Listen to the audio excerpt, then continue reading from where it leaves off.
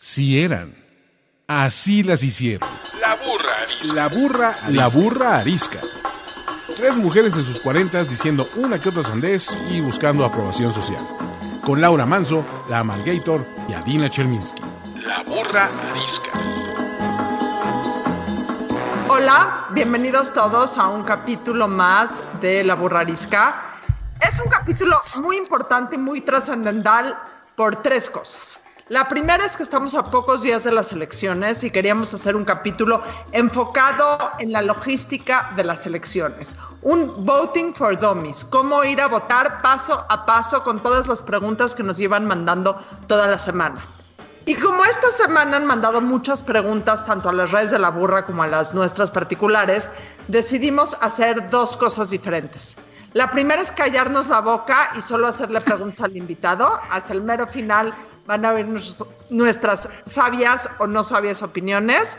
Y la segunda es que por esta semana no va a haber ni pregunta incómoda, porque estamos viviendo en un tiempo completamente incómodo, entonces sobran las preguntas. Y tampoco va a haber la sección de la ondita, porque creo que lo que necesitamos es hacer que este país tenga ondita. La ondita máxima, de hecho, se la va a dar a quien sea, va a adquirir la ondita al ir a votar. Eso va a ser la ondita en este momento. Para lo cual hemos invitado a nuestro programa de puras preguntas y puras respuestas, en donde nos vamos a callar la boca. En un acto sin precedentes me voy a callar la boca. Al consentido, que todas las preguntas nos contesta siempre y que ya es el invitado recurrente de aquí, don Max Kaiser. Sea usted muy bienvenido. Me encanta estar en este programa. Ustedes son mis consentidas, ustedes lo saben, aunque digan que no es cierto, son mis consentidas y me encanta estar en este programa. Voy a tratar de contestar todas las preguntas y las que no sé voy a tratar de ser lo más humilde que pueda para decir no sé, pero lo buscamos. Laura, ¿algo que quieras aclarar? Hola, yo soy Laura Manso, bienvenidos a La Burra Arisca. Programa previo a un momento determinante de nuestro país, muy importante, de verdad muy importante. Si no lo han entendido, este 2021 este 6 de junio del 2021 es uno de los momentos más importantes de los últimos años que hemos vivido y que viviremos los próximos 3. No queremos por ningún motivo inclinarle a nadie a decir por quién va a votar, qué tiene que hacer o qué no tiene que hacer. El voto es libre y secreto. Lo que queremos es nada más estar conscientes de hacer un voto informado e inteligente, porque lo que no podemos hacer es no votar, ni anular nuestro voto, ni votar a lo pendejo. Entonces, luego ya que cada quien haga lo que sea, fíjense dónde ponen la cruz, porque luego hay que cargarla, y pongan muchísima atención, saquen un papel, saquen un lápiz, compartan este programa, tomen apuntes. Listos. Ahora, este programa tiene 5 secciones de preguntas para que esté perfectamente bien organizado y lo puedan entender perfectamente bien. Primera sección: ¿qué tengo que hacer antes de ir a votar? Entonces, Max, primera pregunta: ¿dónde encuentro mi casilla? A ver, esta pregunta es muy importante. La credencial de elector es el documento básico. Y espero que todos los que nos están escuchando tengan su credencial de elector guardada en un cajón, que no la saquen, etcétera, porque ahí en esa credencial de elector van a encontrar un número que es un número esencial para muchas cosas, que es el número de su sección. Entonces, ¿cómo encuentro mi casilla? La encuentran con el número de sección. En la página del Instituto Nacional Electoral, ahí viene cómo encontrar la casilla. Ahí vienen un chingo de herramientas muy buenas en la página del Instituto Nacional Electoral. Ahí van a encontrar candidatos, ahí van a encontrarse en la lista nominal, pero el número clave es la sección. ¿En qué sección están? ¿A qué sección pertenecen? Así van a encontrar su casilla, así van a encontrar si su credencial de elector está en la lista nominal, así van a encontrar a sus candidatos. Entonces, ¿cómo? A través de su sección, ¿cómo? A través de la página del INE. ¿Así está bien de concretas y rápidas las respuestas o fui demasiado extenso? Perfecto. Muy bien, seguimos. ¿Cuáles son los horarios de votación? Muy importante, de 8 a 6, Pero es muy importante dos cosas. Primero, los funcionarios de casilla empezamos a armar las casillas a las 7:30. Algunos se pueden tardar un poquito más. Todos trataremos de abrir en punto de las 8 de la mañana. La idea es que todas las casillas estén abiertas a las 8 de la mañana. Hay veces que algunas se tardan un poquito más, en especial las que tienen, están instaladas en zonas complejas del país. Normalmente hay un porcentaje muy menor de casillas que no se instalan por algún tema de violencia, por algún tema de desorden, etcétera, pero es un porcentaje muy chiquito. Entonces, 8 de la mañana tiene que empezar la votación y a las 6 de la tarde acaba, pero ojo, a las 6 de la tarde, las personas que todavía estén formadas a las 6 de la tarde tienen derecho a entrar en la casilla. Los que estén todavía en la fila, los funcionarios de casilla van a decidir algún método para seleccionar a la última persona que estaba formada a las 6 de la tarde para que esa persona pueda entrar a votar. Pero la recomendación para todo el mundo es vayan temprano, vayan a buena hora, no se esperen a las 5:53 de la tarde para decidir salir a votar, vayan a buena hora, no tienen que estar a las 8 de la mañana en punto abriendo la casilla. Yo sé quién de este grupo sí va a estar a las 8 en punto, bueno, va a estar a las 7:30, pero no tienen que estar a esa hora, pueden estar a una buena hora, 10 de la mañana, pero estén a una buena hora para que no haya aglomeraciones. Si voy con alguien, un adulto mayor, al que le cuesta trabajo moverse o vaya en silla de ruedas, ¿puedo acompañarlo hasta dentro de la casilla a votar?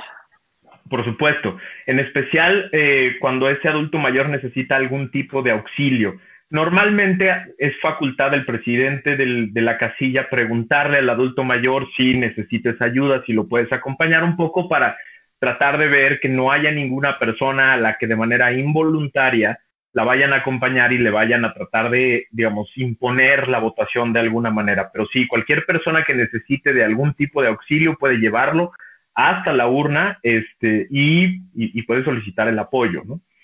Una pregunta que no teníamos en la lista, pero creo que es importante. ¿Qué pasa si soy una persona trans y no me parezco a mi foto? A ver, este es un tema muy complejo porque es la primera vez que lo vamos a estrenar y va a haber, un poco de... puede haber un poco de confusión en algunas casillas. El documento básico de identificación que cada quien porta es la credencial de elector. Sin embargo, esa credencial de elector tiene que ser contrastada al llegar a la casilla con la lista nominal. Por eso es importantísimo que hoy, antes que se vayan a dormir, se metan a la página del INE y revisen que su credencial esté en la lista nominal. Es rarísimo que no esté, pero suele suceder. A muchos de los que estamos aquí les ha pasado que perdieron su credencial de elector y luego la encuentran. Y entonces, en lugar de llevar la nueva, la que repusieron, llevan la vieja. La vieja ya no está en la lista nominal y es posible que ya no vayan a poder votar. Bueno, van con esa credencial y el secretario revisa que esa credencial esté en la lista nominal que tiene en la mesa. En el momento en que la revisa, el secretario lo que busca es que sea la misma credencial la que esté enfrente. Es la primera vez en la historia que el secretario puede no hacer ninguna referencia y puede no hacer ninguna pregunta respecto de las diferencias que encuentre en la foto respecto de la persona que porta la credencial para temas de inclusión, para que nadie se sienta incómodo si quien porta la credencial es alguien físicamente diferente a quien está en la foto. Ahora, si hay alguna controversia sobre una diferencia demasiado evidente respecto de quien porta la credencial y respecto de quien está en la lista nominal o en la foto de la credencial, el presidente de la casilla puede definir si puede o no votar. Ok. ¿Qué onda con los famosos plumones, el video pendejo? O sea, no nos metamos al tema del video pendejo de la señora, que no sé qué, que o sea, sirve agregar, no hay que estar compartiendo esas idioteces porque lo único que hacen es crear confusión. Pero explícanos nada más rápidamente, los plumones, crayolas, plumas, lo que sea que te da el INE, llegan ese día, no es que ya estén repartidos y alguien los tenga en su bolsa, ¿correcto? Absolutamente, llegan en el paquete, dentro del paquete que va a tener el presidente de la casilla, ahí vienen Y para que todo el mundo, a ver, cuando se dice el INE preparó la elección, el INE preparó la elección. Lleva muchos meses preparando esto y lleva muchos años de experiencia en el tema. Las crayolas son crayolas diseñadas precisamente para que se marquen una vez y no se puedan borrar y sean de fácil uso y sean de fácil movimiento. En todas las elecciones, no es nuevo esto, en todas las elecciones ha habido esta controversia, que si se van a borrar, que lleves la tuya, etcétera. Ahora, por temas de COVID, por primera vez en la historia se va a permitir que las personas lleven su propio plumón o crayola o lo que quieran. Yo no lo recomiendo, la neta, porque es probable que tú sí lleves uno que pueda echar a perder la boleta, que la pueda rayar mal o lo que sea. Usa el que tiene el INE, por Dios. De verdad han hecho la chamba de preparar esta elección y de verdad esa crayola es una crayola que pinta como debe pintar y hace la chamba y no se borra por ningún motivo. Pasamos a la sección de no estoy donde tengo que votar, no estoy en el lugar físico, yo tengo que votar en Huixquiluca, pero estoy en Monterrey o estoy en Dallas o en Houston, en Nueva York. ¿Qué pasa? A ver, las personas que viven en el extranjero tuvieron un procedimiento, digamos, que ya se agotó, que ya acabó, ya tuvieron ya recibieron vía correo sus boletas, ya se les explicaba ahí cómo tenían que votar. Entonces, digamos, las personas que tienen una residencia permanente en el extranjero ya hicieron todo su proceso. Desgraciadamente no es una votación muy importante en términos de cambiar o no una elección, pero es un derecho que todo mexicano, viva donde viva, puede votar. Ahora, los que están en el país y tienen una residencia y no tienen nada que hacer fuera de su residencia este fin de semana más que vacacionar, por piedad de Dios, regrésense a su casa, estén en su distrito, estén en su zona. ¿Por qué? Porque si no van a solo poder votar por diputados federales, es decir, la elección federal, en unas cosas que se llaman casillas especiales, que todas las elecciones son una maldita controversia, en especial para muchos huevones que no están en donde tienen que estar y creen que van yendo a votar a la casilla especial, ya la hacen. El INE, por un tema de seguridad, solo envía un número determinado y limitado de boletas a esas casillas. Y por eso siempre se acaban, porque la gente que no está en su distrito acude a esas casillas. Te pasan dos cosas en esas casillas. Uno, igual y no te toca votar porque no encuentras boletas.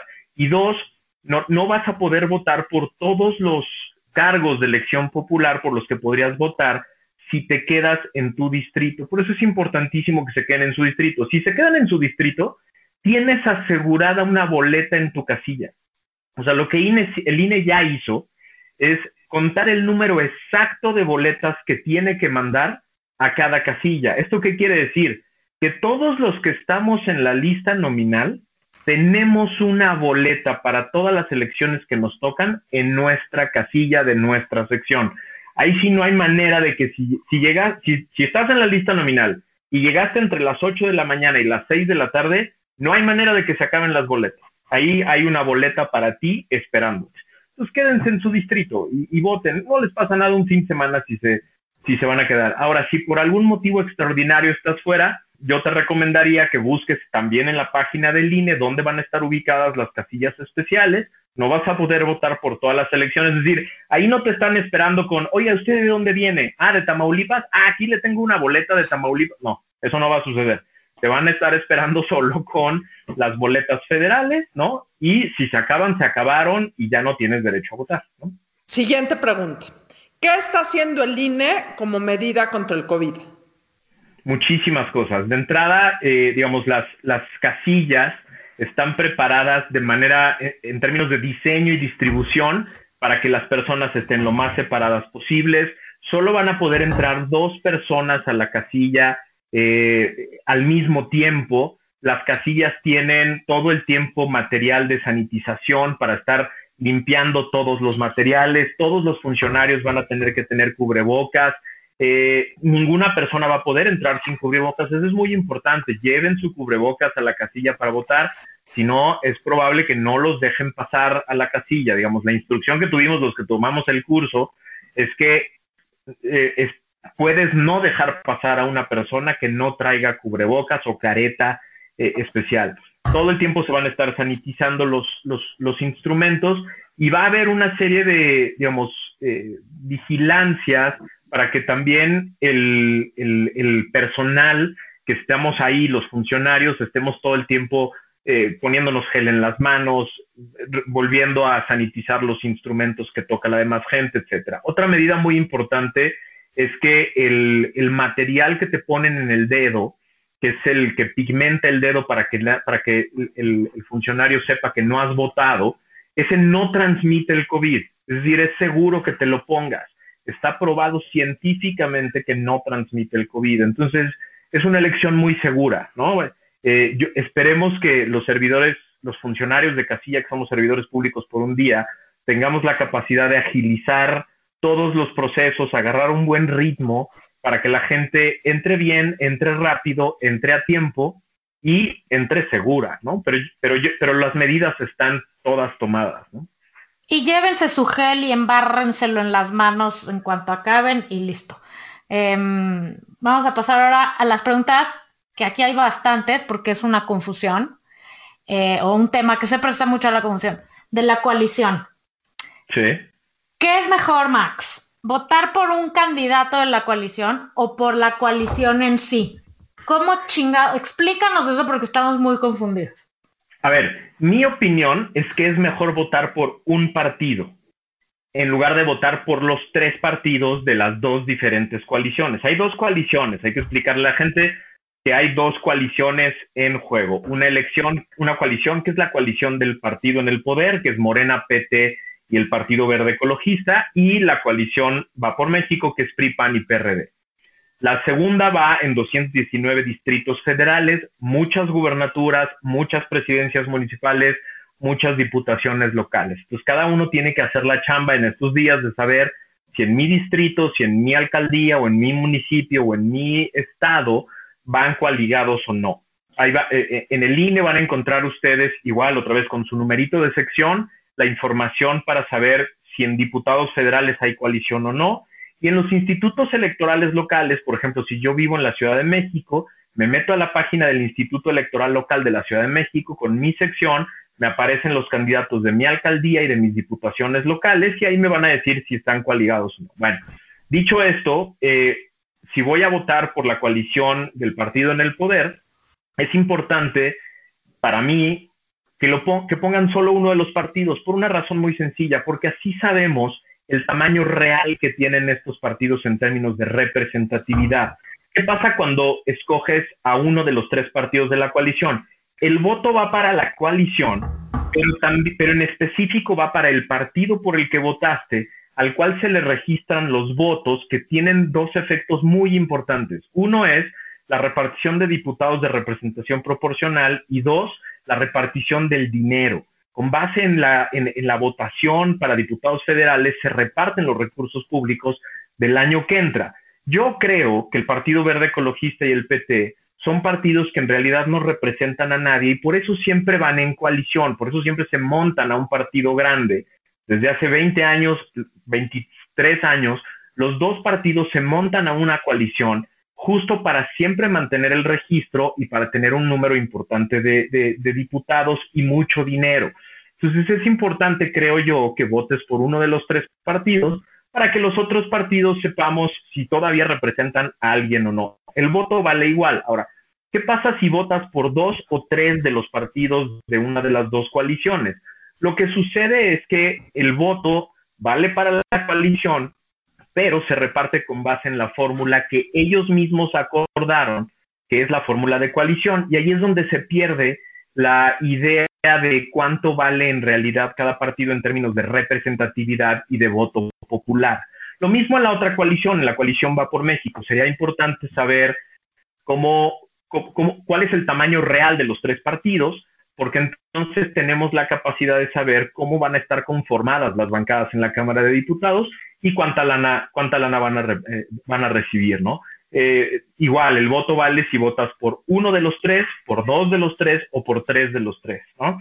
Lo que sí puede anular tu voto es que te equivoques y votes, por ejemplo, en la misma boleta al mismo tiempo por el PAN y por Morena. Eso sí, porque entonces estás votando por dos coaliciones diferentes y van a anular tu voto.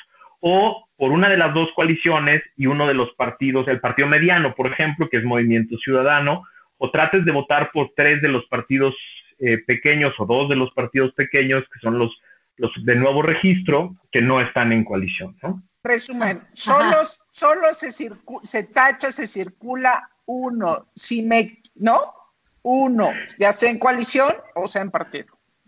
Yo es lo que creo, yo es lo que creo y nos va bien a todos si hacemos eso, ¿no? Se evitan confusiones, pero además nos va bien a todos porque sabemos el tamaño real de los partidos. Insisto, si vas a votar por Va por México y votas PRI, PAN, PRD, o sea, tachas los tres cuadritos, tu voto es válido.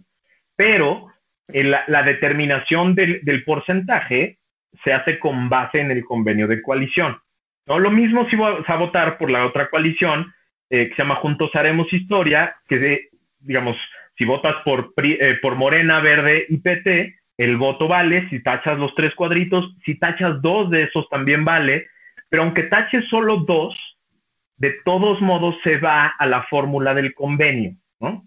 Lo más recomendable, para evitar confusiones y para que tu voto siempre sea válido, pero además para que sepamos el tamaño de la representatividad de los partidos, es que taches uno solo, ¿no? Ahora, si me pongo nerviosa y tacho y me equivoco, ¿me pueden dar otra boleta? No, ya no se repiten las boletas, porque justo por eso hacíamos la explicación hace rato. A los presidentes de casilla se les da un paquete y en ese paquete vienen, digamos, un bloc de boletas con un folio que va del número X al número X, que son el número de personas que están inscritos en esa casilla. Entonces, si te dieran otra, potencialmente le están quitando una boleta a otra persona. Entonces, es importantísimo que, digamos, es un ejercicio muy sencillo, ¿no? Digamos, es nada más tachar un cuadrito. Ahora, salirse del cuadrito ya no es anular el voto, ya no es, digamos, desde hace un par de años el tribunal ha reiterado una serie de precedentes en las que establece que lo importante es la voluntad. Por ejemplo, antes si alguien ponía, es un pendejo en un cuadrito y en otro cuadrito ponía mi héroe o por él quiero votar o él es mi amigo, aunque no sea una X, el voto es válido. O sea, el presidente puede someter a consideración de la casilla si el voto es válido, si la voluntad está claramente expresada. Lo mismo el presidente si de la casilla, nada más hay que aclarar. Exactamente. Perdón, claro, sí. Tienes toda la razón. El presidente de la casilla tiene la facultad para decir, yo creo que es un voto válido y someterlo a consideración de todos los demás, ¿no? ¿Por qué es tan importante no anular? ¿Cuándo se anula el voto y por qué es importante no anularlo? Esta pregunta creo que es fundamental porque sobre todo en una época como esta en la que los partidos tienen un enorme desprestigio, todos tienen un enorme desprestigio, hay gente que cree que llegar y anular tu voto es una especie de castigo genérico, ¿no? Un mensaje de desprecio a todos, un despecho a los partidos políticos. Pero en realidad es todo lo contrario, les estás regalando votos. Hago la explicación. Imagínense que en una casilla hay 100 votos.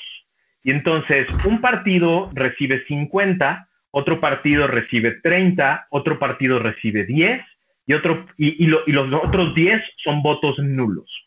Lo primero que hacemos los representantes de casillas una vez que acaba la jornada, abrimos la urna y la vaciamos, esta vez hicieron unas plantillas muy padres, muy fáciles, para ir ubicando los votos. Primero, la primera separación es los que tienen un solo tache y los que tienen varios taches. Y una vez que se hace eso, se hace el ejercicio de cuáles votos son válidos y cuáles son nulos.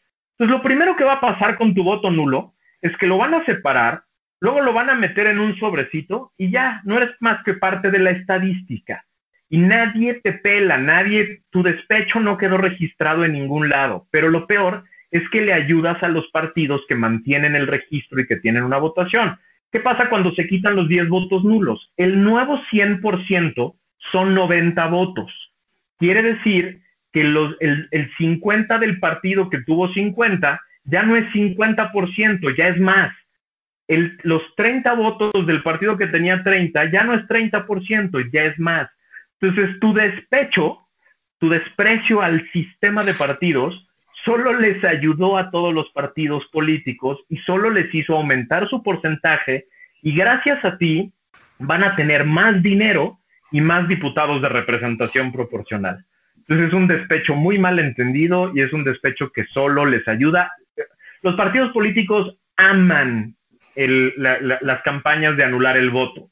De hecho, está registrado que el PRI en el 2018 y en el 2015 impulsó y hasta financió campañas de anulación del voto, porque pues, era una manera gratis de ganar votos. Ok, no anulen su voto.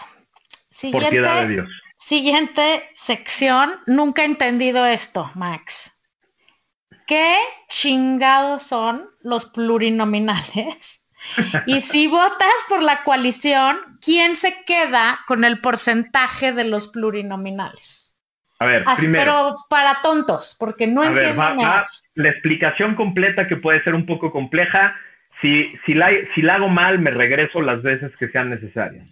Primero, no es sangronal lo que te voy a decir, pero plurinominal es un término coloquial. No existe en la Constitución el concepto plurinominal. Son diputados de representación proporcional, y a veces por eso las personas se confunden cuando viene la repartición, porque los plurinominales, qué chingados, ¿no? Bueno, son diputados de representación proporcional. Ahí les va. El país está dividido en 300 distritos uninominales. Es decir, una de las chambas más importantes del Instituto Nacional Electoral, con base en los censos del INEGI, es tratar de diseñar distritos a modo de que la mayoría de las personas vivamos en un distrito en el que más o menos los mismos votamos por un diputado. Es decir, el chiste es que más o menos cada diputado uninominal, uno de los cada 300, tenga más o menos el mismo número de electores. Esto es imposible mantenerlo, digamos, como una fotografía, porque la gente se mueve, se cambia de lugar, se mueve de un lado a otro. Pero el INE lo que hace cada 3 años es revisar si los distritos siguen siendo representativos de más o menos el mismo número de personas. Entonces dividan 93 millones de electores más o menos entre 300, y más o menos ese es el número aproximado que tienen la mayoría de los distritos. 300 de esos hay en todo el país. Esos 300 distritos están ubicados en 5 circunscripciones. 310,000. Alrededor de eso, más o menos. Pero el problema es que hay algunos distritos en donde ya hoy, por la migración, votas por, más o menos hay 400 y tantas personas que viven ahí, y en otros hay 200,000 personas, porque la gente se mueve. Lo que hace el INE es tratar de mover, de redistribuir los distritos si de pronto considera que ya están muy dispares los distritos, ¿no? Pero es una chamba súper técnica, ¿eh? Es una chamba súper técnica porque tienen que ver 3 cosas: el tamaño de la población, la densidad y la distribución, porque el chiste es que los distritos sean lo más parejitos posibles. Hay una técnica, digamos, un término técnico que viene de Estados Unidos que se llama gerrymandering, que es tratar de adaptar el distrito a donde están mis votantes. Era un cuate que se llamaba gerrymandering, que diseñando distritos los diseñaba como chorizos para ir ubicando a las personas que votaban por él. Bueno, lo que hace el INE es tratar de hacerlos lo más homogéneos posibles, ¿no? Ok, entonces, 300 distritos uninominales. Cada quien vive en un distrito. En esos distritos hay secciones, en esas secciones hay casillas.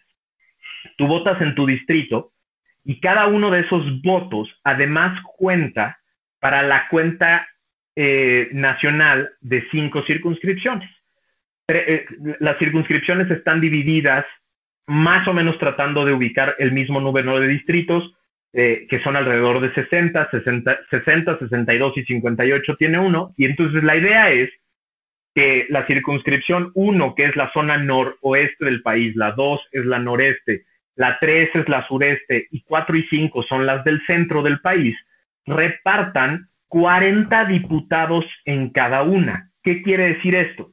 Que cuando tú votas por tu diputado de mayoría relativa, cuando tachas la boleta por el diputado de mayoría relativa, al mismo tiempo estás votando por el de representación proporcional, que viene en la parte de atrás en una lista de 40 que cada partido o coalición registra ante el INE.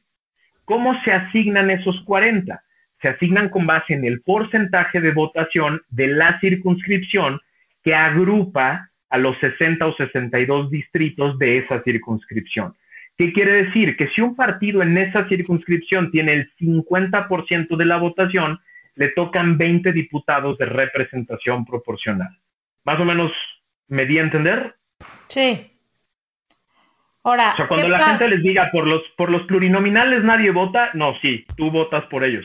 En el momento en que tachas al partido o al candidato de las boletas uninominales, estás votando también por la lista de atrás. Por eso entonces, Max, es mejor, en lugar de votar por la coalición, votar por un partido. Exactamente, porque en ese momento es mucho más sencillo para el INE determinar a quién le corresponde ese voto. Se suman los votos del distrito, se suman los votos de los distritos de la circunscripción y al final se asigna un porcentaje al partido para poder repartir diputados de representación proporcional. De todos modos, es sencilla la fórmula que viene en el convenio de coalición, pero entonces te vas a la fórmula que decidieron ellos y no a la votación que surge de la circunscripción, ¿no? Perfecto. Hay mucha confusión y se ha hablado mucho y por todos lados vemos esta cuestión del voto útil. ¿Quiénes están detrás del voto útil y de qué va? A ver, todos los votos son útiles. Todos los votos sirven y cuentan uno, ¿no? Es decir, el presidente de la República, Carlos Slim, y mi voto valen exactamente lo mismo, uno, ¿no?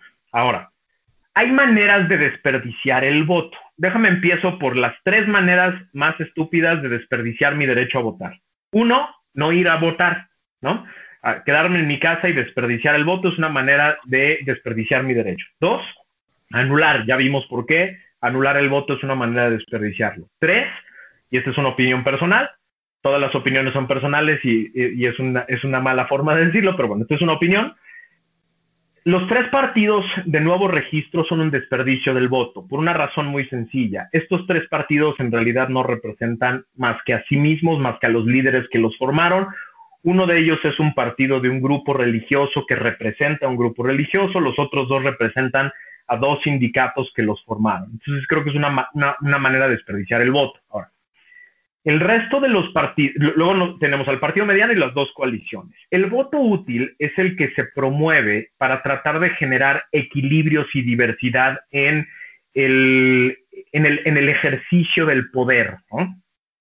No ha habido un solo país, una sola democracia eficaz en los últimos 100 años en el mundo, ni una sola, que haya sido sustentable y de respeto a derechos humanos cuando hay concentración del poder en un partido o en una persona. Ni una sola democracia. No hay una experiencia en 100 años de democracia en el mundo en el que un solo partido controlando o un solo grupo controlando todo el poder haga la democracia sustentable y sea respetuosa de derechos humanos. ¿Esto qué quiere decir? Que normalmente lo que pasa en todas las democracias es que se distribuye el poder. La distribución del poder ayuda a generar contrapesos, a generar equilibrios, a que entre ellos se contrapongan y se controlen y se contengan. Entonces, quienes están promoviendo el voto útil, quienes estamos promoviendo, yo me cuento entre ellos, lo que decimos es, lo que necesitamos en este país es redistribuir el poder.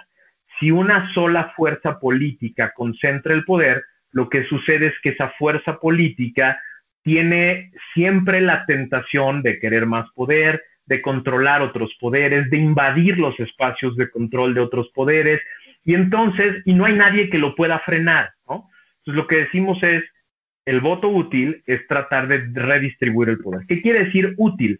Lo que quiere decir es que tu voto tenga mejores capacidades de formar un cargo público. ¿Esto qué quiere decir? Que hay que votar por la persona que está en posibilidad de ganarle al partido en el poder, ya sea que con base en las encuestas esté en primer lugar o con base en las encuestas esté en segundo lugar cercano al partido en el poder.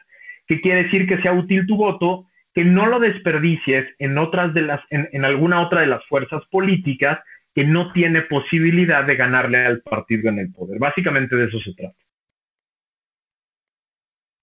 Ok, ¿cuáles son las plataformas para poder verificar cuál es el voto útil y por qué solo sirven para el Congreso Federal? A ver, la primera es voto-útil.mx, que fue la primera que surgió con una metodología muy seria, que es de Arturo Erdely. Y la segunda es mivotoutil.mx. Las dos tienen básicamente la misma función, que es decirte en tu sección, en tu distrito, quién le puede ganar a Morena. Básicamente es eso. Tú te metes a esa página, pones tu número de sección y lo que te va a arrojar la página es quién tiene la posibilidad de ganarle a Morena en donde tú vives y por lo tanto, cómo hacer tu voto más útil para este fin de equilibrar el poder y generar contrapesos. Ahora, ¿por qué solo hay estas dos y por qué solo valen para diputados federales? Porque es una elección monstruosa, son 21,000 puestos en juego y no hubo ninguna otra organización, fundación, etcétera, que le puso dinero y le puso esfuerzo a diseñar una plataforma para concentrar todos. Ahora, lo que yo le recomiendo a la gente, si quieren hacer voto útil en diferentes elecciones, es con base en lo que dice esta plataforma, para tu voto de diputado federal, más las encuestas, por ejemplo, para presidente municipal de tu ciudad, más las encuestas para gobernador, más las encuestas para diputados locales que conozcas de tu sección, te puedes dar una buena idea de cómo puedes hacer tu voto útil en otras elecciones, además de la de diputado federal, ¿no? Es decir, cómo puedes replicar el esfuerzo que viene ya en esta página, que es muy sencilla y que rápido te arroja un resultado. Combinando estos otros elementos, puedes hacer lo mismo para otras elecciones, ¿no? Ahora, las dos páginas que nosotros hemos estado recomendando son mivotoutil.com, ¿correcto? .mx. Digo, ¿no? perdón, mivotoutil.mx y la otra es voto-medioútil.mx. Exactamente, son esas dos. Esas dos son las que sirven, esas dos son las que tienen la metodología más seria. Lo que hicieron estas dos personas o estos dos grupos de personas es combinando, a ver, en 219 distritos es muy sencillo. Lo que te van a recomendar las dos plataformas es votar por la coalición Va por México. Lo difícil es qué hacer bueno, y en algunos casos Movimiento Ciudadano, en algunos estados, sobre todo Jalisco, Nuevo León y Campeche, ¿no? Es probable que lo que te arroje la plataforma es Movimiento Ciudadano. Fuera de esos tres estados, básicamente te va a recomendar alguno de los partidos de Movimiento Ciudadano. En los otros 81 distritos donde no vienen coaligados, ahí es donde viene alguna definición. Ojo, hay, si no mal recuerdo, eran 3, 4 o hasta 5 distritos donde ninguna de las dos páginas te va a arrojar un resultado. Porque están, o sea, como lo que a mí me explicaron es, como están too close to call, es imposible definir un ganador, pero son muy poquitos los distritos en donde eso puede suceder, ¿no? Si eso sucediera y usted quiere ejercer el voto útil, ante la duda, ¿qué hacer? Y ahí estaríamos entrando a un terreno de definición del voto. No les voy a decir por quién votar, pero lo que sí les puedo decir es, ante la duda, busquen en sus periódicos locales, en plataformas incluso nacionales, cómo van las elecciones en su distrito, en su estado, en su ciudad, y voten. Si lo que ustedes quieren es hacer voto útil, voten por el segundo lugar o por quien vaya en primer lugar para solidificar su posición, ¿no? Que es lo mismo que hay que hacer, Max, que es la siguiente pregunta, en cómo me informo de los demás puestos a votar y a elegir que no vienen en estas dos plataformas, porque estas dos plataformas se centraron en el Congreso, ¿no? Sería imposible hacer esta plataforma para los más de 22,000 cargos que están a elegir. Entonces, una vez, y están hechos para el Congreso porque el voto útil está centrado en generar contrapesos, ¿correcto? Ahora, ¿cómo nos informamos y en dónde? O sea, recomiéndanos 2 medios que sean de fiar en donde uno puede checar las encuestas para ver que si lo de su alcalde, que si lo de esto, que si lo del otro, que si el gobernador, ¿dónde vas y te informas que no sea en voto útil? Para hacer voto útil para los demás. Déjame empezar por dónde no informarse. Okay. Todas las encuestas que promuevan en sus redes sociales los partidos políticos y candidatos, esas son pagadas por ellos, ¿no? Es decir, cuando ustedes se metan al Twitter del candidato o del partido de su ciudad, de su estado, y esa sea la que siempre pone, ya saben que esa no, porque esa la paga él. O sea, las encuestas también son instrumentos para promover el voto en favor de un candidato o no. Entonces esa no vale la pena. Otra que a mí no me gusta, y sé que esto va a causar controversia lo que voy a decir, a mí no me gusta para esta elección Oráculos. Y les voy a decir por qué. Porque esta no es una elección nacional. Estas son 300 elecciones distritales, 15 elecciones para gobernador, elecciones muy locales en materia de Congreso. Y Oráculos hace un promedio global que genera muy poca idea de cómo están las cosas en los niveles micros donde ustedes van a tener que votar. Ahora, ha habido dos periódicos que están haciendo una chamba, digamos, como muy segmentada, que son bastante serios, que son El Heraldo y El Financiero, que tienen a encuestadores que son bastante reconocidos y bastante serios, y son de los pocos que han invertido mucho dinero en hacer elecciones, en hacer encuestas para gobernadores, para algunas alcaldías, para muchos ayuntamientos, etcétera, ¿no? Pero estoy seguro que ustedes tienen algún periódico, o sea, si nos escuchan de algún lugar de la República, estoy seguro que hay periódicos serios en esos lugares que más o menos también tienen encuestas que pueden ser serias. Y en el último de los casos, acérquense a las organizaciones empresariales de los estados, que también están haciendo su esfuerzo en hacer encuestas más o menos serias a nivel municipal y a nivel distrital para tratar de definir. Entonces, porfa, no vayan a definir su voto con base en encuestas nacionales. En encuestas nacionales que tratan de definir cómo va el Congreso.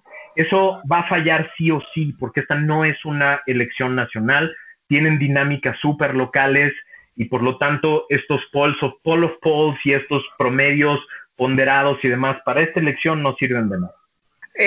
Otra pregunta, ¿qué son los partidos satélite? Que un poquito ya pasaste por ellos hace unos minutos, Max, pero nada más para retomar. Yo les digo partidos parásito y no lo digo gratis. Los partidos, cada 6 años puede haber un nuevo registro de partidos políticos. Tienen que cumplir una serie de requisitos, tienen que demostrar más o menos que tienen representatividad en 2/3 partes del país, tienen que entregar una serie de cosas ante el INE, etc. El problema es que en México este proceso está muy pervertido, porque básicamente lo que tienes que tener es mucho dinero para poder movilizar la organización en 2/3 partes del territorio y juntar un chorro de firmas. Hay 3 partidos de nuevo registro que tienen que competir solos en la primera elección. Redes sociales progresistas, el Partido Encuentro Solidario y Fuerza México, que en realidad su nombre formal es Fuerza Social por México, ¿no? Déjenme empezar uno por uno. Redes sociales progresistas es el partido de la maestra Elbester Gordillo, que dirige su yerno, el esposo de su hija. Es un partido político que retoma un poco de las estructuras que dejó Nueva Alianza, el partido Nueva Alianza, que es el primer partido de este sindicato. Y básicamente, les digo parásitos porque en los últimos 20 años todos los partidos de nuevo registro han sido estos. Son partidos que lo único que buscan es mantener su registro arriba del 3%. Necesitan 3% de la votación nacional emitida, que es la votación en la que ya le quitaste los votos nulos, se genera una votación y tienen que tener arriba del 3% de esa votación para demostrar que más o menos representan a alguien y pueden mantener su registro. ¿Para qué? Para poder tener diputados de representación proporcional, que es al único a lo que le apuestan. Saben que no van a ganar ni un solo distrito, le apuestan a mantener el registro para tener 3, 4, 5, 10 diputados de representación proporcional. Esta es una fuerza. La segunda es Fuerza Social por México o Fuerza México, que es de otro líder sindical que se llama Pedro Aces. Por ejemplo, en mi distrito tengo al hijo de Pedro Aces, ¿no? En mi distrito local, su junior está en la boleta. Es otra vez otro partido que solo quiere mantener el registro y generar, digamos, alguna posibilidad de tener diputados de representación proporcional. ¿Por qué digo que solo se representan a ellos y por qué digo que no son serios? Uno, porque sus plataformas son completamente difusas. Si se han fijado tanto de RCP como de Fuerza México, hemos visto las campañas más ridículas, ¿no? Son las campañas donde están los artistas, donde están las personas que hacen bailes en TikTok, etcétera, porque lo único que están buscando es este efecto se llama recordación, que es llegar yo a la boleta, no acordarme de nadie, pero acordarme del candidato que bailaba estúpidamente en TikTok y pues igual y ese, ¿no? Esa es la única apuesta que tiene. Y el tercero que se cuece aparte, creo yo, es el Partido Encuentro Solidario, que es el PES, que se llamaba antes Partido Encuentro Social, perdió su registro en 2018 porque no alcanzó el 3%, y digo que se cuece aparte porque el tribunal, aquí falló. El INE demostró que este partido en realidad es un grupo religioso con un frente de partido, ¿no? El INE lo demostró y el tribunal de todos modos le dio el registro. Este partido es muy parecido a los movimientos evangélicos del Partido Republicano Norteamericano. Tienen 3 o 4 causas que vienen de su movimiento religioso. Prohibir temas de inclusión, prohibir temas de derecho de las mujeres, prohibir temas como la eutanasia, ¿no? Que queden penalizados y criminalizados, y fuera de esos 3 o 4 temas, todo lo demás se alían al partido en el gobierno. Los 3 partidos de nuevo registro son aliados directos del gobierno. Tan es así que Morena tiene candidatos escondidos dentro de este registro, y por eso les molestó tanto a Morena todo el tema de la sobrerepresentación del INE. ¿Por qué? Porque el Morena en 2018 había escondido candidatos en otros partidos y por eso no les aplicaba el 8% de sobrerepresentación de la Constitución. Entonces, la neta, votar por estos 3 partidos es aventar tu voto a la basura, porque lo único que quieren es tener alguna fuerza para vender sus votos en el Congreso al partido en el poder. Ok. Ya habiendo dicho esto de los partidos satélites, hablaste ya de las 2 coaliciones y los partidos satélites. Hay un tema en medio que genera muchísimas dudas. Movimiento Ciudadano es un partido satélite, está con Morena, ¿qué es? Movimiento Ciudadano es un partido muy interesante porque son en realidad 3 partidos al interior de Movimiento Ciudadano.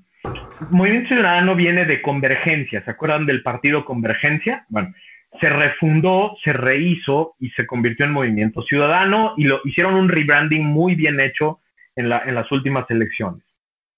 El partido lo fundó Dante Delgado, que es el exgobernador de Veracruz, del PRI, que es brother carnal del presidente López Obrador, brother de que han luchado juntos en varias elecciones, en varios procesos legislativos, son carnales. Pero Dante Delgado ya no es el presidente formal del partido, el presidente es Clemente Castañeda.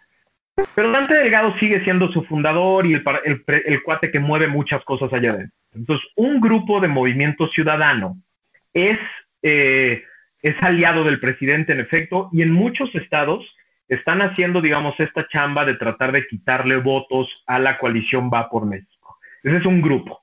Segundo grupo está el grupo Jalisco de Movimiento Ciudadano y el grupo Nuevo León. Son muy diferentes y a mí me cuesta mucho trabajo, por ejemplo, que me digan que Alfaro, el gobernador de Jalisco, es aliado del presidente. Es todo menos aliado del presidente. Son enemigos políticos. Y Alfaro controla Movimiento Ciudadano en Jalisco. Él puso a los candidatos de Movimiento Ciudadano en Jalisco. Él controla los procesos para determinar quién sí puede y quién no puede, y entonces el voto útil de Jalisco, de las personas que nos estén escuchando en Jalisco, es muy diferente al voto útil de otros lugares del país, porque ahí el voto está dividido en tercios. Es decir, es muy probable que si no se cuidan bien, Morena pueda ganar muchos distritos con un porcentaje de la votación muy pequeño, porque la coalición no es tan fuerte. Movimiento Ciudadano está alrededor de 30% en algunos distritos y alcaldías, y Morena en una de esas con 30-32% gana el distrito. Entonces ahí es una dinámica distinta. Y en Nuevo León es otra completamente diferente. Samuel García en Nuevo León, junto con el Niño Colosio, hicieron, un movimiento muy interesante, independiente de Dante Delgado, independiente de Clemente Castañeda, que controlan su propia dinámica estatal. Lo mismo en Campeche. En Campeche es muy probable que gane Movimiento Ciudadano y entonces tienen una dinámica diferente. Y el tercer grupo dentro de Movimiento Ciudadano es el de Clemente Castañeda, el presidente, y varios liderazgos jóvenes, interesantes, que están tratando de mover otras agendas, ¿no? Entonces, encasillar a Movimiento Ciudadano como aliado del presidente o no aliado del presidente es muy difícil. Sobre todo, insisto, si viven en Jalisco, en Nuevo León y en Campeche, yo lo que les diría es revisen más bien el currículum de cada candidato. Si ese candidato, si por ejemplo la app de voto útil les dice que Movimiento Ciudadano y ustedes tienen duda, pongan en Google el nombre del candidato y va a ser muy fácil que sepan si vale la pena o no, si es un cuate confiable o no tanto. Ahora, perdón, pero tengo una subpregunta aquí, porque me ha llegado muchas veces porque a mí tengo mucha huerca de Monterrey siguiéndome.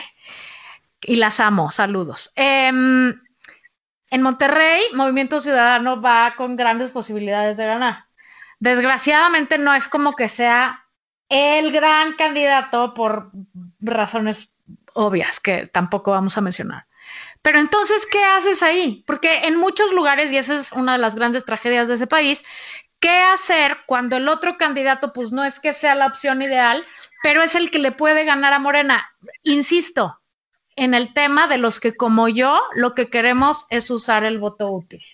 A ver, en Nuevo León yo creo que son los que la tienen más fácil en términos de no dejar entrar a Morena porque prácticamente ya le cerraron la puerta.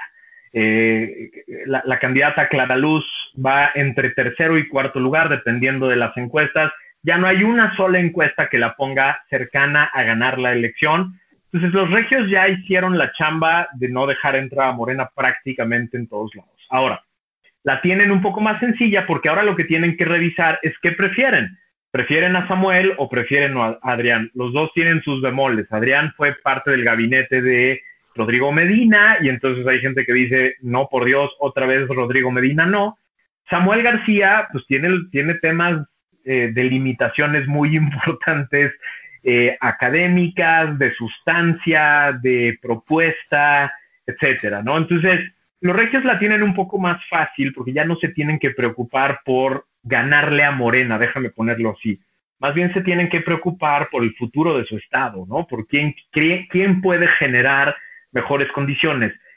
Ya tuvieron la fea experiencia del Bronco y una de las experiencias más complejas del Bronco fue un gobernador sin aliados en las presidencias municipales, sin aliados en el Congreso. Entonces yo creo que una decisión muy importante para los regios es si quieren otra vez tener un gobernador que no tenga una red de apoyo en el Congreso o no, o una red de apoyo en las alcaldías del estado, ¿no? Entonces creo que es una decisión más bien en ese sentido, ¿no?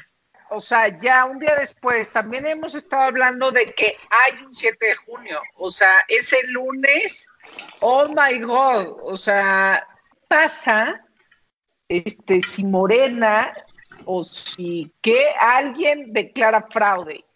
A ver, te aseguro que va a pasar, pero me regreso a la noche del 6 de junio, porque va a ser una noche muy confusa. Todos van a gritar, gané, todos, al mismo tiempo. Van a salir a decir, yo gané por todos lados. Va a ser una noche muy confusa, como siempre son, por culpa de estos irresponsables. Va a haber muchas encuestas de salida de diferentes televisoras, radiodifusoras, etc. Yo lo que le recomendaría a la gente es, olvídense de las encuestas de salida, olvídense de las conferencias de prensa de los candidatos, en donde todos van a gritar yo gané, y ocúpense más bien de estar pendientes del PREP, del Programa de Resultados Electorales Preliminares. El PREP es un sistema probado en México desde hace muchos años.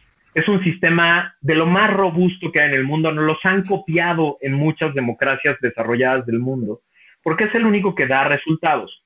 Ojo, no te va a dar resultados a las 8 de la noche, ni a las 9 ni a las 10. A las 10 los preps tienen 5 o 6% de la votación y poco a poco apenas se van llenando. Más o menos hacia la madrugada va a haber algunos buenos resultados. Va a haber dos tipos de PREP, el PREP federal y los preps locales de los institutos locales. De eso es de lo que hay que estar pendiente para cuidar el voto, ¿no? Y no acelerarse con Clara Luz se va a declarar, a ver, de una vez lo digo, Clara Luz se va a declarar ganadora, ¿no? Aunque vaya en tercer lugar y sus encuestas le digan que van en tercer lugar, las encuestas de salida. No se confundan con eso, no se aceleren, no salgan de redes sociales a decir ya nos robaron la elección en Nuevo León. No, nadie les va a robar la elección. El problema, como dice Laura, es el 7 de junio. ¿Qué va a pasar a partir del 7 de junio? Va a haber líderes de diferentes partidos y en especial el presidente de la República que van a decir fraude en estos lugares donde no gané, no fraude en estos lugares donde sí gané, ¿no? Otra vez, a partir de ese momento, a donde hay que voltear es al Instituto Nacional Electoral. Ahí es a donde hay que voltear para ver. Lorenzo Córdoba, estoy seguro que va a estar haciendo conferencias de prensa de manera permanente para responder de manera concreta a todas estas acusaciones. A mí me tocó estar en el IFE en el 2006 y me tocó estar cerca de Luis Carlos Ugalde, que todos los días, 2 veces al día, tenía que salir a contestarle casualmente a la misma persona que hoy es el presidente de la República, que gritaba fraude. Y entonces había que salir a decir, no, no es cierto por esto. Ahora, fraude en el PREP, no, tampoco por esto. Rellenaron urnas, no, tampoco por esto. Y entonces, digamos, el flujo de la información va a ser abrumador. El chiste es estar pendiente de las personas, las instituciones y las plataformas serias para no confundirse y para no generar alarma. Pero eso sí, a partir de ese momento, los ciudadanos tenemos que estar más unidos que nunca para defender el resultado de la elección, para defender el resultado de nuestras casillas, para defender el resultado de nuestros distritos y no cooperar con aquellos partidos o candidatos que quieran tumbar la elección, ¿no? Que sí va a haber, les aseguro que sí va a haber. Siguiente pregunta respecto a esa noche y el día después, y yo creo que algo que ha estado muy comentado, y más por todos los videos idiotas que vemos.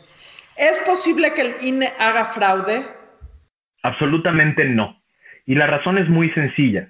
El día de la jornada, el INE no es más que un coordinador de autoridades que somos los ciudadanos. Más de 160,000 casillas en todo el país están integradas por vecinos que fuimos electos a través de diferentes sorteos.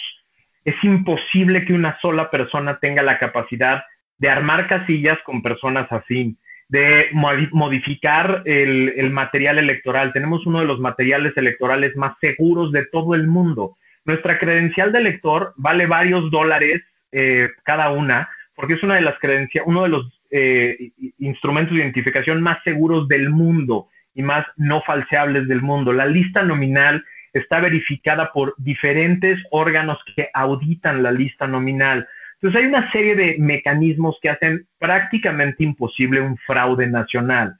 Dicho esto, yo creo que desgraciadamente vamos a ver por ahí un par de casillas que se van a robar, una urna que van a quemar en una carretera, y entonces se genera mucho pánico en torno a esto. Pero hay que entender que son cientos de miles de 162,000, si no mal recuerdo, casillas. Somos como 1 millón de servidores públicos por un día, así como en Don Gato con el rey por un día. Aquí somos servidores públicos por un día, que vamos a estar pendientes de la elección, que vamos a armar las actas, que las vamos a meter en el paquete. Ese paquete se va a ir a un consejo distrital, ahí se van a contar los votos. Todo está en un sistema que se llama el PREP. El PREP tiene además un sistema redundante que hace que si se cae el PREP 1, hay un PREP 2 que ya tiene toda la misma información. Hay nuestro sistema electoral nació de la desconfianza, nació del fraude del 88, nació de toda una experiencia de desconfianza a los partidos políticos y está listo para los tranzas más grandes del sistema, ¿no? Ok, es bueno saberlo. Esta siguiente pregunta la hice yo, Max, porque me corregirás si estoy mal, pero yo pienso que el único organismo que nos queda autónomo que nos puede salvar es el INE. Absolutamente. Y mi pregunta es, ¿cómo defendemos al INE porque si este señor se carga al INE, entonces sí nos carga el payaso. ¿Qué podemos hacer? La primera manera y por la cual yo promuevo el voto útil es porque Morena, el presidente y los diferentes candidatos de Morena ya dijeron que quieren desaparecer al INE. Esa es su oferta política. Su oferta política es, si tenemos mayoría, vamos a desaparecer al INE, le vamos a quitar facultades, lo vamos a mandar, ya dijeron que lo quieren mandar de regreso a la Secretaría de Gobernación o a Presidencia ha habido una serie de ridiculeces, hasta el Poder Judicial han hablado. Es una estupidez, pero ya, esa es su oferta política. Su oferta política es, vamos a desaparecer al INE. La primera manera de protegerlo, ni modo, es votando por los partidos que dicen, nosotros confiamos en el INE, ¿no? Segunda manera de defenderlo es no compartiendo, no promoviendo toda la información falsa acerca del INE y sus materiales previo a la elección, pero tampoco no promoviendo, compartiendo y demás teorías de fraude después de la elección. Es la mejor manera de cuidar al instituto. Decirle a todo mundo, no digas eso, vamos a ver qué dice el presidente del instituto y vamos a ver qué resultados da y vamos a ver cómo funciona. Y la tercera manera es, a partir del momento en el que empiecen a fluir los resultados, ser grandes promotores de los resultados. Lo mejor que le puede pasar al país es que seamos los grandes promotores de la democracia, ¿no? Déjame añadir una cuarta, que creo que puede ser la más importante, que es que en esta semana convenzamos a todas las personas que podamos de salir a votar. Porque si la votación es abrumadora en términos de la cantidad de gente que salió a votar, el mensaje para los partidos políticos es: confiamos en la democracia, confiamos en el INE, confiamos en el sistema, queremos mantener el sistema, ¿no? Yo creo que esas son las maneras de cuidar al instituto y de cuidar, digamos, el sistema democrático que nos costó muchísimo trabajo construir. Uh-huh. Dicho lo cual, Max, que si gana, y en un país, ¿no?, tan dividido como estamos ahora, que si gana el que tú no querías que ganara, o sea, el contrario de quien votaste. Aceptarlo y empezar a exigirle a partir del día siguiente que ganó, ¿no? Una de las funciones más importantes, uno de los elementos más importantes de una democracia es aceptar los resultados. Ganaste o perdiste, al día siguiente hay que aceptar los resultados. Así como todos los que no votamos por el actual presidente y el actual partido en el poder, en 2018, al día siguiente aceptamos los resultados, lo mismo tenemos que exigir el 7 de junio. Yo no voté por el presidente actual, yo no voté por el partido, y al día siguiente de la elección le dije a todos los que estaban muy enojados con el resultado, es lo que pasó, es lo que resultó, es un presidente legítimo y es una integración legítima del Congreso. Bueno, lo mismo tenemos que exigir el 7 de junio, porque yo creo que va a pasar al revés. Y a partir de ese día tenemos que recordarle a todos aquellos que celebraban y demás ese día que la democracia vale lo mismo cuando ganas que cuando pierdes. Y hay que aceptar los resultados al día siguiente, ¿no? Si las reglas se cumplen, si el instituto electoral se sostiene, el tribunal se sostiene, los candidatos que queden del partido que sea son legítimos. Max Weber decía que la legitimidad es el derecho a ejercer el poder. ¿Y qué quiere decir esto? Quiere decir el derecho que otorga el voto a ejercer el poder. Si una persona que no querías que gobernara o que quedara de diputado, quedó diputado con base en las reglas y en los métodos, él tiene legitimidad para ejercer el poder.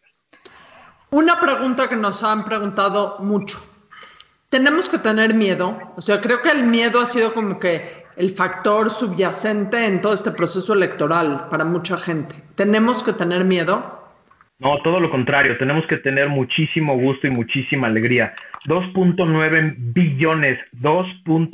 billones de personas en el mundo no tienen derecho a elegir a quién va a ejercer cargos públicos ni cómo. Nosotros sí tenemos ese derecho y le ha costado vidas a muchas personas y a muchos líderes en este país en los últimos años. Entonces, no tenemos que tener miedo, tenemos que tener la confianza de que las instituciones van a aguantar, en especial si salimos de manera abrumadora a votar, ¿no? La pregunta quizá es... quizá por el asunto de la cantidad de candidatos a puestos de elección popular pública que han asesinado, ¿no? O sea... Sí, es la elección más violenta de la historia de este país. Eso sí es un hecho y es terrible. El gobierno no organiza las elecciones, las organiza el INE, pero el gobierno es el responsable constitucional de la seguridad y la paz y no ha hecho su chamba. Y por ahí viene la pregunta. O sea, la pregunta que nos han hecho consistentemente es, si Morena gana o si Morena pierde, ¿tenemos que tener miedo?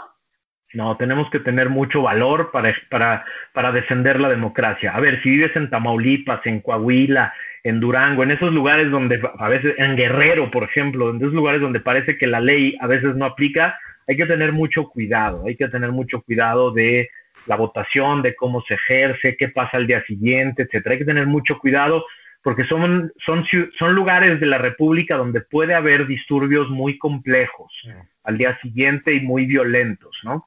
Pero yo, en general, lo que yo creo es que el país tiene que estar lleno de ilusión y lleno de confianza de que vamos a mandar un mensaje en favor de la democracia. Yo sí creo, no sé si va a ser una votación histórica en términos de participación en general. Lo que sí creo es que va a ser histórica en términos de participación para una elección intermedia. Y yo creo que ese mensaje va a ser muy, muy importante y muy potente para los partidos políticos. Muy bien, Max. Esta fue nuestra lista de preguntas que hicieron la gente, los 3 followers que tenemos. Gracias por contestarnos cada una de ellas. Creo que podemos... ¿Hacer el examen? No, bueno, con honores, obviamente. Te decimos mañana. Ahorita que revisemos el prep de este... Me avisan si pasé. Para que declares. Creo que lo que quisiéramos hacer, porque para nosotras, entiéndelo, es muy complicado estar calladas tanto tiempo, es cada una dar una pequeña conclusión desde nuestro muy personal, ahora sí de cada quien, punto de vista. Adaiva, do the honors, tú como presidenta de casilla y de la Burra Arisca. Para mí es muy importante el tema de polarización y entender que pase lo que pase, escribí unas cosas. Cada quien vive en este país en un México diferente. Los que estamos oyendo este podcast vivimos en un México muy diferente de la otra gente. Entonces, me gustaría mucho que después, o sea, que el 7 de junio empecemos a ver al otro. Empecemos a ver y entender las razones por qué unos votan de una manera y unos votan de otra manera. El gobierno que hay hoy en el poder no es casualidad, es la consecuencia de muchísimos años de abandono, de muchísima gente, de la gran mayoría de gente que vive en este país, y hasta que aquellos que estamos del otro lado del privilegio no lo aceptemos, no vamos a poder consolidar una democracia. No vamos a poder consolidar una democracia operante. Hoy tenemos una democracia de voto, pero queremos una democracia operante. Aquellos que tenemos el privilegio, tenemos que hacer que esta democracia dé frutos reales en la vida cotidiana de toda la gente. Paremos las descalificaciones, paremos los insultos y entendamos que cada quien vive en un mundo diferente, un México diferente, y que lo que tenemos que hacer es construir un México para todos. Laura Manso. Yo lo único que voy a decir es que este programa fue una especie de pues eso, de responder preguntas muy concretamente a muchas muchas dudas que existen todavía, que no pareciera, pero hay cosas muy simples que de repente no sabemos, y es nuestra responsabilidad como ciudadanos ser mejores ciudadanos, porque tendremos vidas más felices, porque si participamos, nuestra calidad de vida va a aumentar sí o sí. Entonces, seamos seres más politizados. Eso es, creo que lo importante para mí. Muy correcto. Yo lo que quiero decir, yo sí 100% voto útil. Creo que en este momento del país lo que importa es acordarnos lo frágil que puede ser una democracia cómo nuestra vida puede cambiar si nuestra democracia se fractura, nuestra vida cotidiana, y ahí sí de todos los mexicanos de los que habla Dina en cualquier segmento, y de ahí la importancia de por una vez poner tantito de lado. Yo sé que tristemente, como decíamos hace rato, candidatos y partidos están muy manoseados, muy jodidos, tienen muy mala fama y no hay mucho a cuál irle, aunque hay varios candidatos que son la esperanza de este país y ojalá cada vez hayan más, pero en este momento ojalá pudiéramos poner los rencores pasados de lado y pensemos en el bien común en cuanto a la democracia. Ya luego nos ponemos a mano con esos partidos y esos candidatos y les pedimos resultados y les exigimos y además formamos una generación de futuros mejores candidatos, pero en este momento creo que es súper importante pensar que el país no lo hacen los gobernantes, el país lo hacemos nosotros, los ciudadanos. Y el ladrillo principal es salir a votar y, en mi punto de vista, votar útilmente para generar contrapesos y proteger el mundo en nuestro país como lo conocemos. Max, ¿cuál es tus últimas palabras en este programa el día de hoy? Pues yo lo que le diría a todo mundo es que celebren la posibilidad que tenemos los mexicanos de hoy, que no tenían los mexicanos de hace algunos años, de poder elegir quién nos gobierna y quién se va a su casa de regreso por haber gobernado mal, que tenemos la posibilidad de juntarnos con los vecinos y ser autoridades que cuentan los votos, que tenemos la posibilidad de redefinir cada 3 años el rumbo que tiene México. Hay que celebrarlo y yo lo que he dicho en esta semana es, los que salgan a votar ya ganaron, los que salgan a votar ya ganaron esta elección porque ya formaron parte del grupo de los mexicanos, las mexicanas y mexicanos que quieren definir el rumbo del país. Yo no sé qué va a pasar a partir del 7, pero a partir del 7 vamos a tener que estar muy, muy pendientes, pero de aquí al 6 celebren la posibilidad que tenemos, que no tienen muchos billones de personas en el mundo, de poder escoger a sus autoridades. Muchas gracias por la invitación. Max, eres el invitado con más ondita de este programa, hay que decirlo. Unánimemente, ese también es un comentario que llega regularmente. Gracias por venir como siempre. ¿En dónde te Gracias, seguimos? Max. Muchas gracias por apenarme al final del programa. ¿En dónde se te sigue? Max Kaiser 75 en Twitter, que es donde más lata doy, igual en Instagram, y pues vayan a mi página maxkaiser.com.mx, que es donde escribo todos los sábados, y mi canal de YouTube, que es donde estoy queriendo generar ciudadanía, que también se llama como yo. Una felicitación especial, porque has hecho una chamba muy cañona estos meses preelección en educarnos a todos, y creo que si algo necesita este país es más gente como tú. O sea que muchas gracias y muchos aplausos porque se ve que no has parado, has de estar agotado.